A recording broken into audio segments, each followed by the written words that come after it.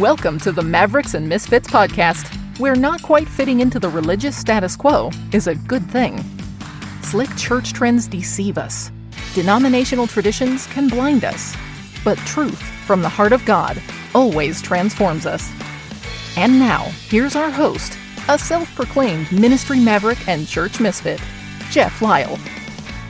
So if you ask most Christians if they want to see true revival, their instinctual knee-jerk answer is going to be, yes, I want to see revival in my lifetime. And of course, I think that's the right answer. And it's the right answer because, one, it's biblically prophesied that at the end of the age, there will be an even greater outpouring of the Holy Spirit, that we will see an uptick dramatically in the supernatural power of the Holy Spirit, and that is going to be manifest in the context of great spiritual warfare. As we approach the very end of the age, we will see the Antichrist, the beast, the false prophet, and all of those that align with the hellish agenda coming against the church and against Israel. So we know that the context for the end of the age is one of apocalypse. It is going to be a cataclysmic warfare between those that are the children of God and those that are not.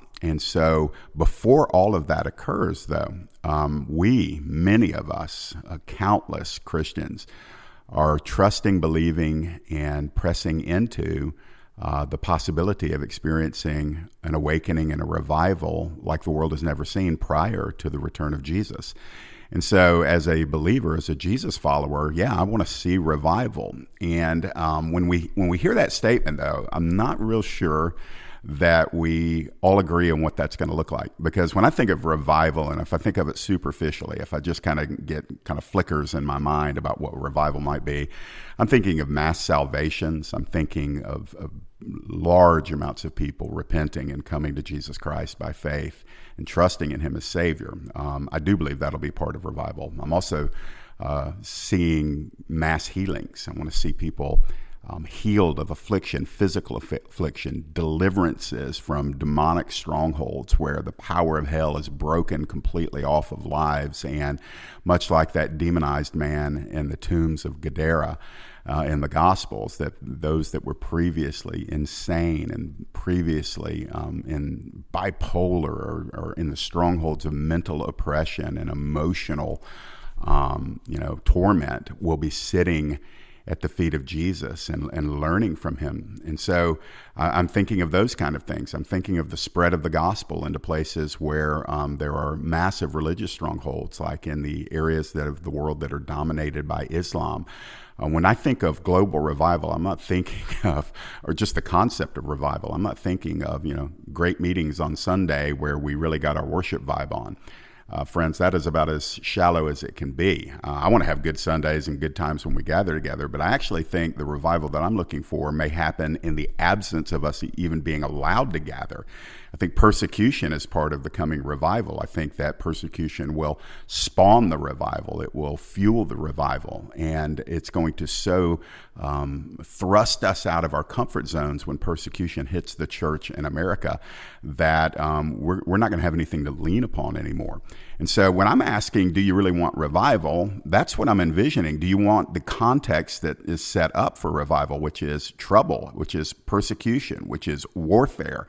Because revival is not going to just happen in a vacuum. There's going to have to be an external catalyst that really deepens the hunger for the church, the bride of Christ, to call out for revival. And I believe personally that that's going to be partly, if not the major component of it, is going to be when trouble and persecution and oppression hits the church in America and in the West. And so, yes, Lord, send revival. We want revival, but Lord, please don't send it if we can't steward it well.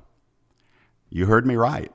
Part of our prayer needs to be, Lord, don't send revival to an unprepared church. Don't send revival to a church that is not broken. Don't send revival to a church that might parade the elements of revival, but without stewarding the holiness that must accompany revival. And so I want to bring you a couple of talks about this issue of revival and what's going to be required. Mavericks and Misfits is a podcast that is set up to kind of get us to think about things in a way that maybe you're not going to hear in a stereotypical status quo denominational approach to the kingdom. It is really to get us to think biblically and to think according to what the Spirit is saying in our generation. Yes, through the Word of God. I'm a big Word guy. But also, what do we do with the Word? What do we do with the written Word? Is there rhema within the Logos? Is there a right now word from the Lord that is contained within the eternally written word of the Lord? And so I really want to talk to you about it today, and I'm going to kind of broach this topic with a really big issue that I think we have to come to terms with in the church. And I want to preface what I'm about to talk about by saying this is not political.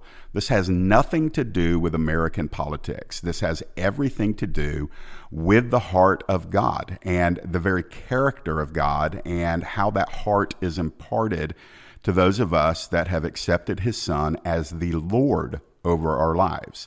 I make that distinction because when we come to Jesus Christ, we don't just get a punched ticket to heaven and then we live kind of according to our own dictates until we die, and then we enter into heaven, which that ticket has secured for us.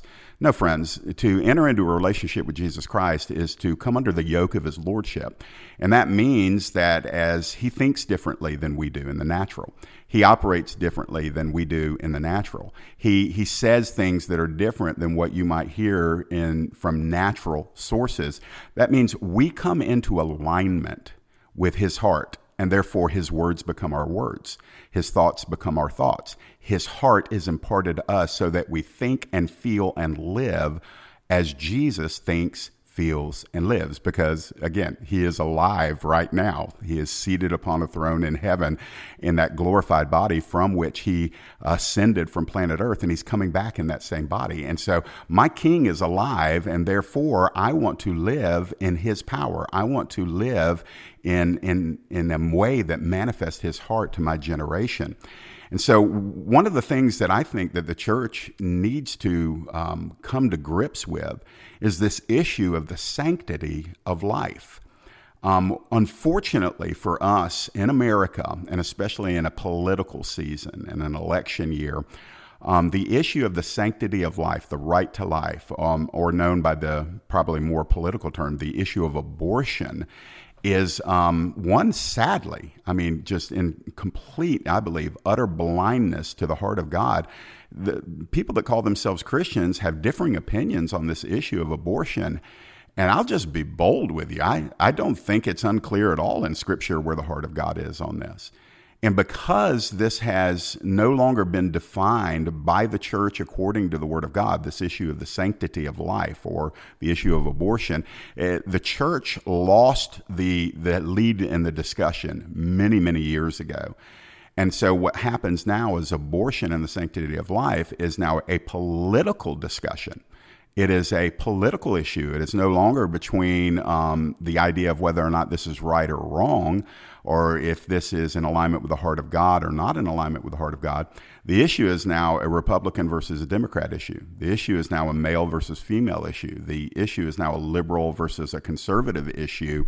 And we have lost the narrative in the church. And so today's episode is going to talk about revival and the sanctity of life. Can we expect to have, church, I'm talking to Christians here, can we expect to really be entrusted with revival when we are so compromised as believers, as the Big C church? We're compromised on this issue of the sanctity of life. And so what am I doing today? Well, on this episode of Mavericks and Misfits, I'm going to talk to you about the revival and sanctity of life, but I'm going to just use the Word of God.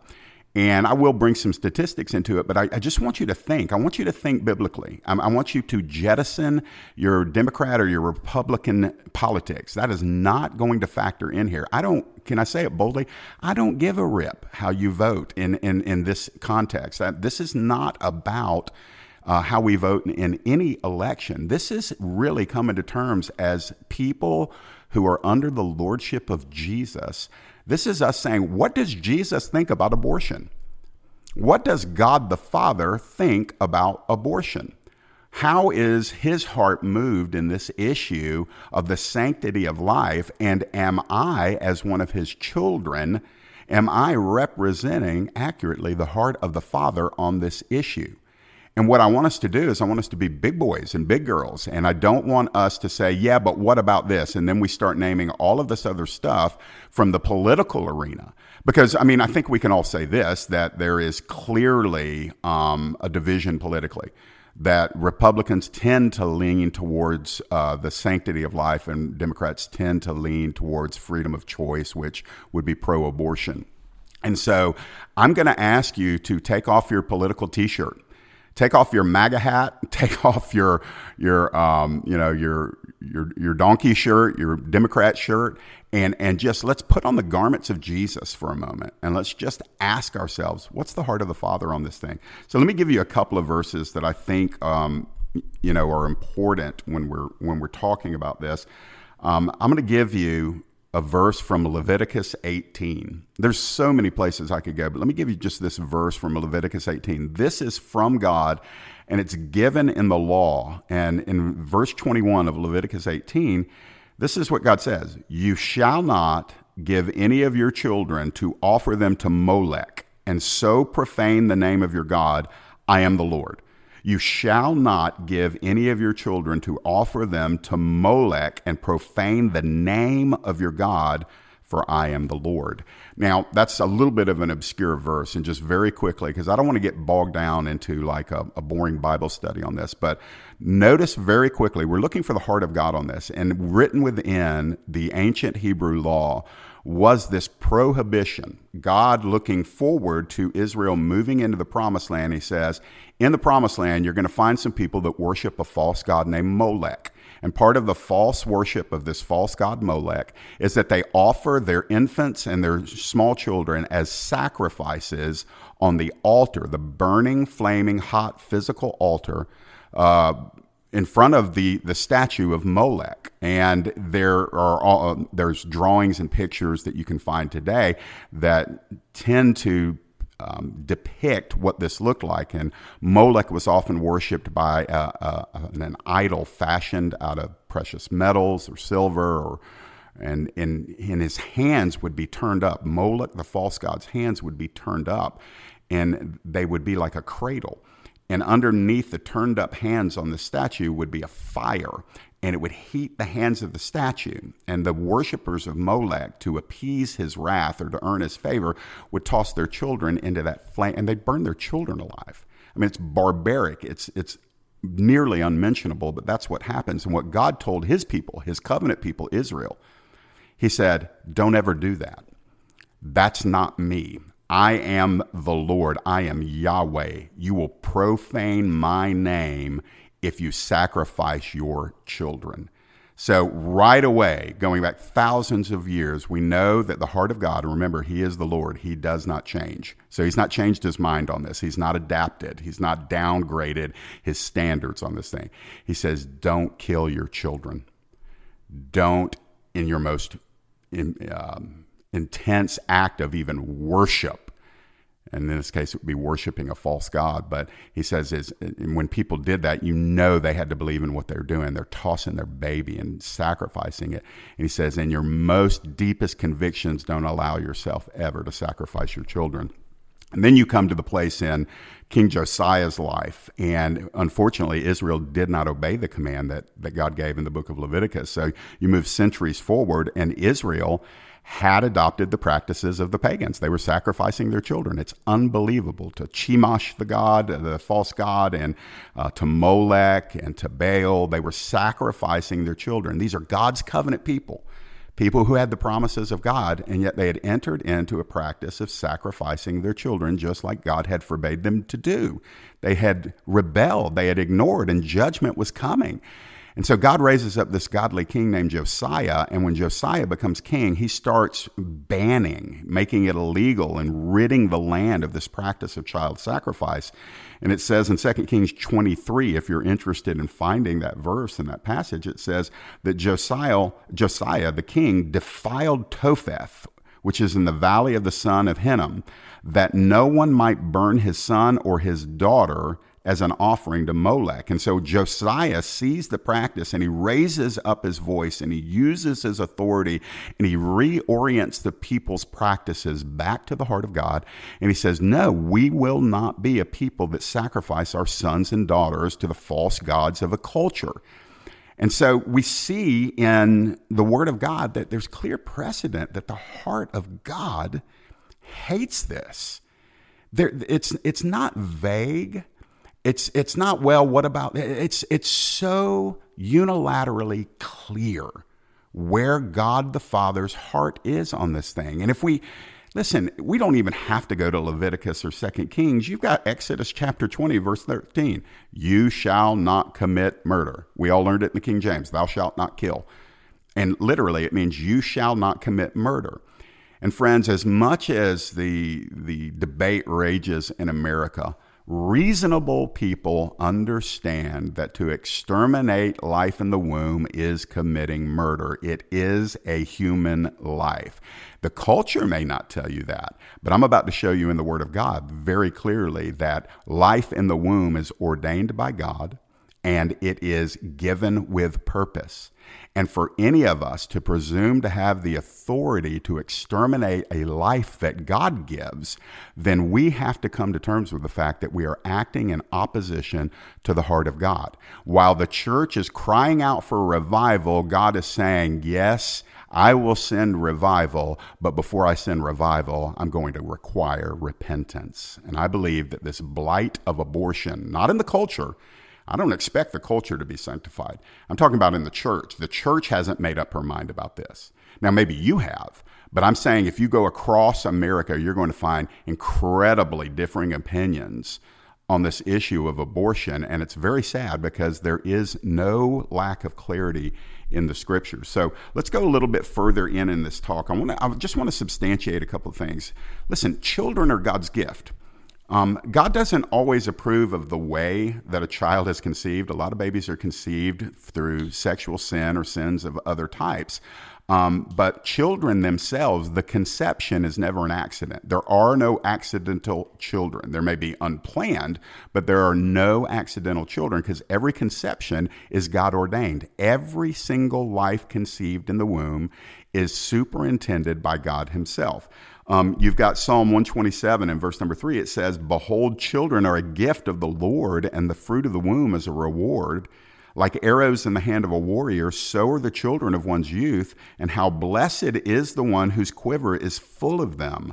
They will not be ashamed when they speak with their enemies in the gate. And that's a poetic Psalm 127. Look at this. And what the word says is children are God's gift to us. And the fruit of the womb, a child in the womb, is a gift. It's a reward that God hands to parents like a general would hand arrows into the hand of a warrior. I think if you look through Scripture, you're going to find very clearly, and again, this is Bible-based. If you don't have an appetite for Scripture, you may be listening to the wrong podcast, because I'm a Bible guy. I'm a Spirit guy. I'm a Holy Spirit guy. But I'm also a Bible guy, and I don't think those things are in opposition to each other. We need to be both. And so when I'm giving you the Word, I'm trusting that the Holy Spirit's going to take the Word and start transforming and molding your mind as he molds my mind to be conformed to the mind of Christ. And what I see is that in Scripture, God's in control of every conception. If you look in Scripture and you look at the births of and the conceptions of Isaac and Samuel and Samson in the Old Testament, you find that it's very clear that God ordained their conception. He is seen in Scripture as opening the womb. He is giving conception to those who physically were not able to conceive on their own. So God does something supernatural in the case of Isaac and Samuel and Samson, and these babies are conceived.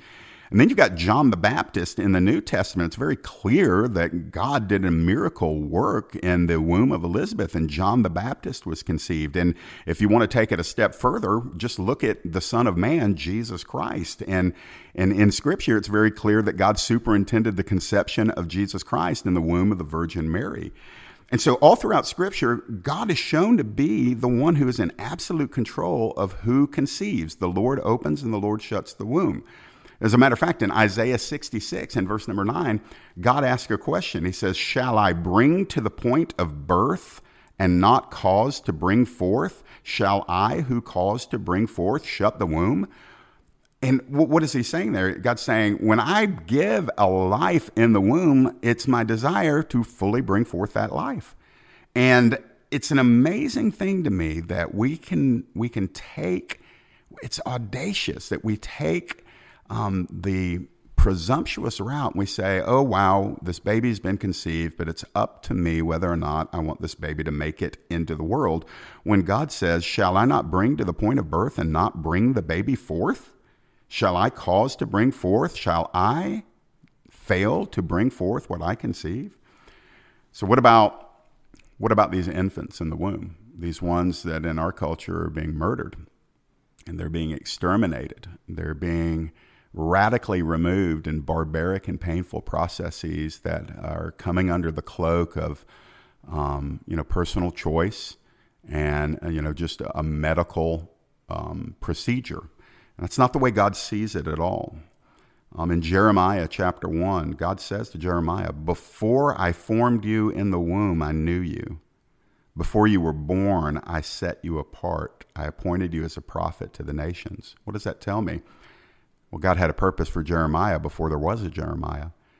The way it looks is this, is that every human spirit, every human being, if we can say it that way, is an idea that originated in the heart of the infinite God. And God takes that desire, that thought, that intention, and he wraps it in human DNA, and he causes that DNA to be conceived in the womb of a woman. But before any of that happens, God says, I knew who you were.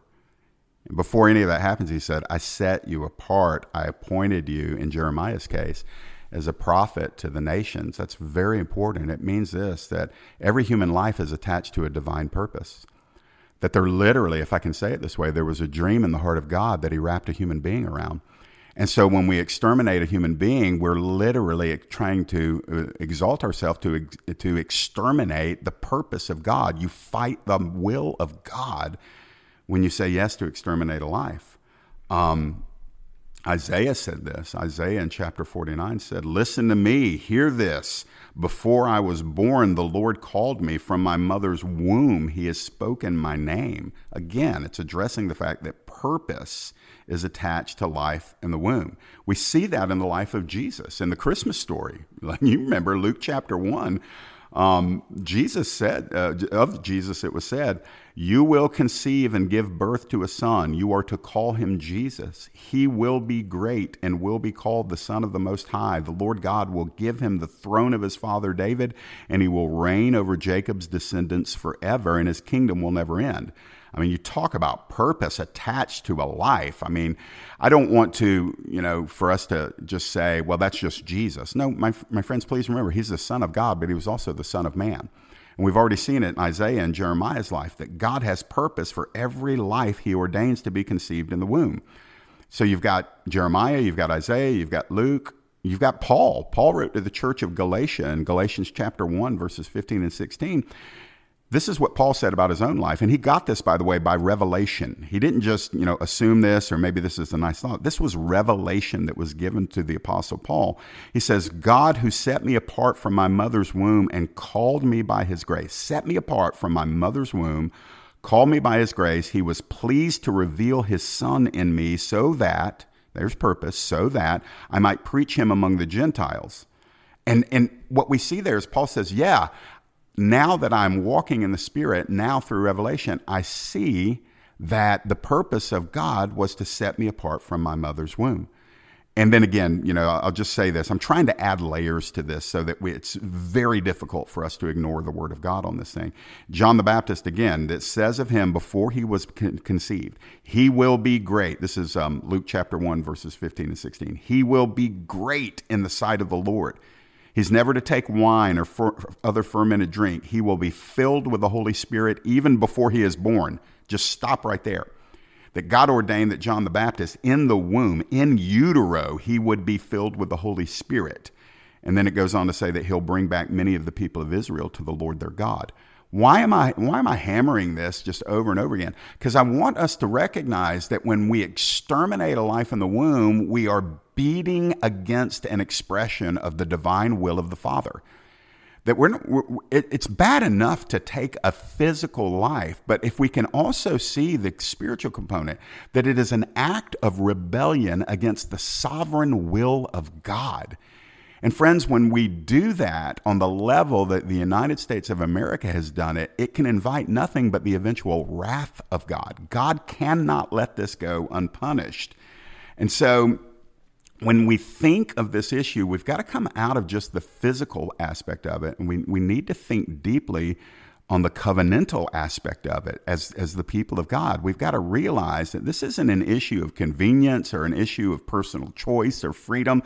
This is an issue of the lordship of Jesus Christ, which he died in order to secure that we might come under the protective banner of that lordship. And yet many people that have said that they've come to Christ or have entered into that relationship where he is Lord of all, they don't want to hear his will on this topic of abortion and the sanctity of life. They want revival, but they don't want to repent. And I'm not so sure that we have any legitimate expectation for wide-scale revival when the church is so deeply compromised on this issue of abortion. Just very clearly, I think one of the most famous passages of Scripture is from Psalm 139. And I'm just going to, assume some of y'all have never heard this, but listen to the words of Psalm 139, specifically verses 13 through 16. David's writing, he says, he's writing this psalm to God. He says, "For you formed my inward parts. You knit me together in my mother's womb. I praise you, for I'm fearfully and wonderfully made. Wonderful are your works. My soul knows it very well. My frame was not hidden from you when I was being made in secret, intricately woven in the depths of the earth. Your eyes saw my unformed substance. In your book were written, every one of them, the days that were formed for me, when as yet there were none of them." Wow. So David gets a glimpse into how God works. God, before David had lived out any of his days, all of his days had already been prepared by the Lord. And that David says, "I was intricately woven by you. I was being made in secret by you. My frame was not hidden from you." And he says, "You made me in a fearfully, wonderfully way. You knit me together in my mother's womb." Wow. That takes any kind of casual approach off the table. That when we see that the conception of a child is an intimate thing between what God does in the body of that woman. And again, a lot of times a baby is conceived, it's not a legitimate act that brought about that conception. A lot of babies are conceived outside of the marriage bed. A lot of babies have been conceived through rape and incest, and those are tragic, awful things. But the Lord oversaw the baby's formation. That's what we need to get. The baby is not a mistake. The baby is not a crime. The baby is not a sin. And the baby is never accidental, because the baby is knit together, intricately woven in the secret place by God himself, who makes all things good in his time. And so as we think about children in the womb, it'd be good for us to remember that in the Bible, we find out that children have personalities in the womb. They're portrayed in Scripture with personalities. You got Jacob and Esau inside of Rebekah's womb. Do you remember what they were doing in her womb? They were fighting. They started their tug of war, so to speak, while they were still in the womb of Rebekah. They were jostling with each other. That's what the Bible says. That's not me. That's the Bible. And then you've got John the Baptist leaping for joy in the womb of Elizabeth when pregnant Mary, walked into the room with Jesus in her womb. And John's in Elizabeth's womb, and John, filled with the Spirit in Elizabeth's womb, rejoices at the presence of Jesus in Mary's womb. That is unbelievable. I mean, it's so good. It's hard to believe, but it's true. And so, I mean, in the womb, your children already have personalities and emotions. Now, let me finish up our time by saying this. It's no mystery to me why Satan hates babies. It's no mystery to me why Satan the one who is the thief who comes to steal and kill and destroy. It's no mystery to me why he would have such a movement in any nation. It's global, but here in America, I'm keeping my thoughts on America. It's no mystery why since in the 47 years since Roe v. Wade, why this movement to slay children upon the altar of convenience has taken such a deep anchoring in our culture. Let me give you some statistics that I think are helpful. There are a lot of different reasons why a woman may choose to have an abortion. Here's some statistics that 26% of abortions are had by women who just want to postpone childbearing. So 26% of abortions are done because of convenience. 21% don't feel like they can afford to raise the child. So economics, 21% is economics. That's why people have abortions. 14% is relationships. The woman doesn't have a partner that wants to raise the child, so the decision is made to kill the child. 12% of abortions are by young women who are too young and they have parents that object to the pregnancy. 11% of abortions are done from women that feel like a child will disrupt their education or their career. And then you got 8% that simply don't want to have another baby. And so sometimes abortions are had because of convenience. Sometimes it's economics. Sometimes it's relationships. Sometimes the child's too young, so that could be called immaturity. Sometimes it's ambition. They just don't want to disrupt their career or their education. It's just ambition. And then you've got the indifference. Some just don't want a baby. And so what's the easiest thing to do? You pay a few $100s and you have an abortion and you heal up and you go about your life. That's what's going on in our country. Listen, it's about 1.3 million abortions a year in America. That translates to about 3,600 a day and about 150 babies an hour in the United States of America that are being killed. And 47% of abortions in America are performed on women who have already had at least one previous abortion. And, a lot of times people raise the flag and they want to make the abortion issue about what about rape, what about incest? And my goodness, those are tragic. Those are awful. Never would I think about minimizing the devastation that occurs through rape or incest.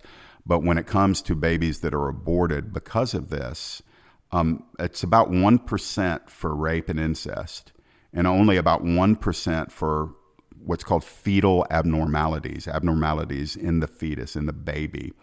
And only 3% of abortions are performed because the mother's health is in jeopardy. So a lot of proponents of freedom of choice and abortion, they'll say, well, if you take it away, what about these vast amounts of people that are going to suffer because of this pregnancy? Well, again, not minimizing those things because those are awful things, rape and incest and fetal abnormalities and when a mother's health is in jeopardy. But it's a fraction of the actual abortions that are taking place. And what happens is the proponents of abortion want to inflate that idea like it's the main reason why people have abortions. That's simply not true. I've already told you why most abortions take place. It's convenience or economics or relationships or immaturity or ambition or indifference. Those are the real reasons. Very few abortions take place from rape or incest or fetal abnormalities or the woman's health. About 51% of unmarried women who become pregnant elect to have an abortion. That's about half, and that's appalling. Of course, Planned Parenthood is the abortion factory industry here in the United States. It's very inconvenient for pro-abortion individuals that Margaret Sanger, who was the founder of Planned Parenthood, was also one who promoted eugenics and was an avowed racist who hated the black race and wanted them exterminated. That's an incredibly inconvenient truth that people just have to minimize or ignore. I don't even know that it's debated anymore. It's so predominant in Margaret Sanger's writings that she felt like that the white race was the race, and that the superior race anyway, and that the black race was inferior and all other races were. And so part of the agenda of Planned Parenthood in its origin was to exterminate what she considered people of less value. I mean, you need to hear that. That's huge. especially for my African American brothers and sisters who oftentimes have been brought up in a mindset where abortion is acceptable. And again, the majority of African Americans in America tend to lean left politically, and part of the left political movement is this issue of abortion. So a lot of African American Christians don't realize that Planned Parenthood and Margaret Sanger actually had as part of her agenda to exterminate black people. I mean, it's incredible to me. She's the one that said the most merciful thing that a family does to one of its infant members is to kill it. That came out of her mouth. That's so demonic. She also said this: our failure to segregate morons who are increasing and multiplying, a dead weight of human waste, an ever-increasing, unceasingly spawning class of human beings who never should have been born at all. Do you hear that? It's demonic. So much for the imago Dei, so much for the image of God. Margaret Sanger says there's certain types of people, and she's speaking of minorities. She's saying they're morons who are increasing and multiplying, a dead weight of human race, unceasingly spawning class of human beings who never should have been born at all. So she takes it upon herself to come up with an agenda to exterminate as many of them as possible. Margaret Sanger also said the marriage bed is the most degenerative influence in the social order, and our objective is unlimited sexual gratification without the burden of unwanted children. So Margaret Sanger was a pioneer in her day, and she said, let's have as much sex as we want, and if a child's conceived, we can kill it. Sanger, and forgive me for just taking a moment with her, but this is hugely important because Planned Parenthood facilitates the majority of abortions in America. And Margaret Sanger enlisted the help of an African-American doctor, Dr. Gamble, to help be kind of the face on her agenda. She wanted an African-American face to go into African-American communities to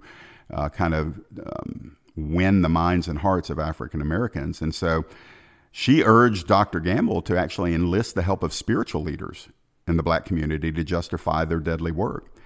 Matter of fact, she wrote this. She said, "We do not want word to go out that we want to exterminate the Negro population. And the minister is the man who can straighten out that idea if it ever occurs to any of their more rebellious members." My goodness, that is so demonically racist that literally her agenda was to get a black doctor and black ministers to come in and to kind of quell any argument that might arise when people start saying, why are you wanting to have these abortion factories in black neighborhoods? And so ultimately, I know that people say, well, Margaret Sanger is not around anymore, and that's not the agenda of Planned Parenthood anymore. But let me give you a kingdom principle here, okay?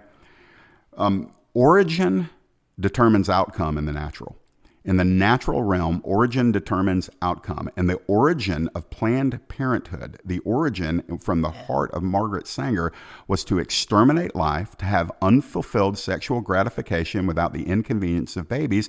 And she also wanted to make sure that what she considered an underclass of human beings, primarily what she called back then Negroes, would not be allowed to increase their population. So origin determines outcome. It's a fine. Margaret Sanger is not around anymore, but demonic root produces demonic fruit. And the demonic root was clear in Planned Parenthood, and the demonic fruit continues still today. I'm going to finish up here because I'm a little bit past my time, but let me just give you this as I wrap things up. What is a Christian supposed to do?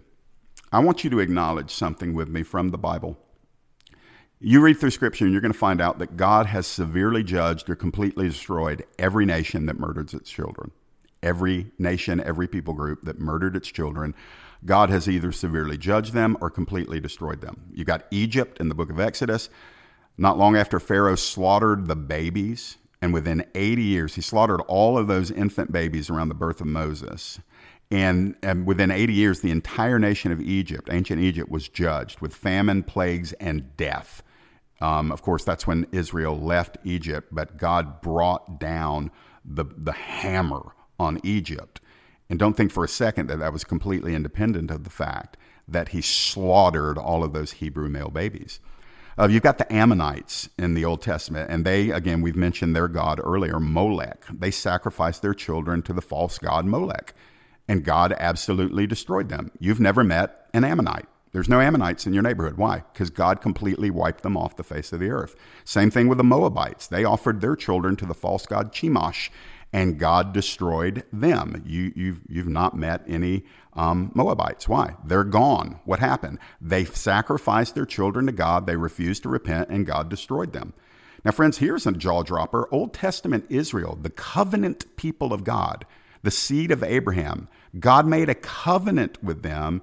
Yet when they adopted the pagan practices of child sacrifice in their idolatry, God allowed Israel, ancient Israel, to be invaded, destroyed, and taken captive by foreign invaders. And you find in the writings of the prophets that part of the reason why is because they kept killing their children. That was actually listed as one of the reasons why judgment was coming, because they had caused their children to pass through the fire. And then you've got in the New Testament, listen, remember Herod and his slaughter of the innocents at the time of Jesus' birth, and all those wailing moms where their babies were taken from them and killed? That came through Herod, who was the propped up leader of Israel. And all of that preceded the destruction of Jerusalem by the Romans, which would happen within a century of that time. So, friends, let me just ask you a question. Why do we think America will get a free pass? How is it that we think God would judge Egypt and Ammon and Moab and Old Testament Israel and even in New Testament Israel, and then look at the United States of America, with whom he has no covenant? He doesn't have a covenant with this nation. And yet we think that this flaming stench of legalized abortion won't inevitably invite the full wrath of God? Do we really believe that? So if God didn't spare his own chosen people, Israel, from judgment, how foolish and how proud you and I might be, or people in the church in America might be, to think that we'll escape. I'm going to say this at the risk of sounding irreverent, but if God doesn't judge America for abortion, he would likely need to apologize to Old Testament Israel, because he judged them for it, and he was in a covenant with them. And yet proud American believers, even people that name the name of Jesus, think that God is glossing over this issue of abortion. And we want revival, but we don't want repentance. And so in Psalm 94, and I'll close with this, the question is asked in Psalm 94, verses 16 and 20. Who will rise up with me against evildoers? Who will stand up for me against the workers of iniquity? Can wicked rulers be your ally, those who frame injustice by a law? What a verse for us right now. Can we be in an alliance with wicked rulers who frame up this injustice by a law? And God says, who will rise up with me against these evildoers? Who will stand up for me against workers of iniquity? So my Christian friend, I hope you'll consider all that I've shared in this episode of Mavericks and Misfits, because I'm going to tell you something. When you stand for the sanctity of life in the midst of a compromised church generation that doesn't necessarily believe what God says about life in the womb, you will be a maverick. You will be a misfit. Mavericks and Misfit may sound like maybe a cute title to a podcast, but I'm telling you, to be a maverick in this issue is going to come with a price at some point. And you will be a misfit when you become vocal against the accepted policy of murdering infants. Let your voice be heard when their voices cannot, and pray for mercy for the United States of America. Intercede for those who hold government positions. Let's pray that their blind eyes might be opened. God can do that. And then believe this, believe that God expects you in some fashion to stand against abortion as an evil practice. That's what that verse from Psalms 94 was. Who will stand with me against the evildoers? Who will stand up for me against the workers of iniquity? And so I want to say this. Every single sin can be covered by the blood of Jesus. And any of you that are listening who have either had an abortion or paid for an abortion, or in the past have endorsed the practice of abortion, I want you to press into Jesus Christ if you're under conviction about that. And I want you to know that when you bring your sins to the cross, Jesus' blood cleanses us from all manner of evil. You don't have to live in shame. You don't have to live in guilt. But we do need to live in a holy awe of the God who ordains life. And we need to honor him in all that we think and speak and how we act in this issue of abortion in the United States of America. Don't look for the culture to change the narrative on this. That's not going to happen. If the narrative and the belief system is ever to change in the United States concerning the sanctity of life, it must be the Holy Spirit dripping voice of the church who has repented and said, God, forgive us for being compromised on such a clear issue in Scripture. We repent of our unbelief and rebellion as your people. Have mercy on us. Let judgment begin at the house of God first. And then, Lord, as we repent, let us go and influence in the culture so that lives of countless millions upon millions of babies can be saved in the future. That's my hope. And today, in the context of repentance and turning to God in this issue of abortion versus sanctity of life, I believe if we will repent, we are that much closer to embracing revival in the church in America. Thank you for listening to today's Mavericks and Misfits podcast. If you enjoyed today's episode, please subscribe, rate, and review Mavericks and Misfits with Jeff Lyle on iTunes or wherever you listen to podcasts. Your review helps us reach more people and spread the unfiltered message of Jesus. And don't forget you can connect with Jeff's social media links at maverickmisfit.com. We look forward to reconnecting with you on our next episode.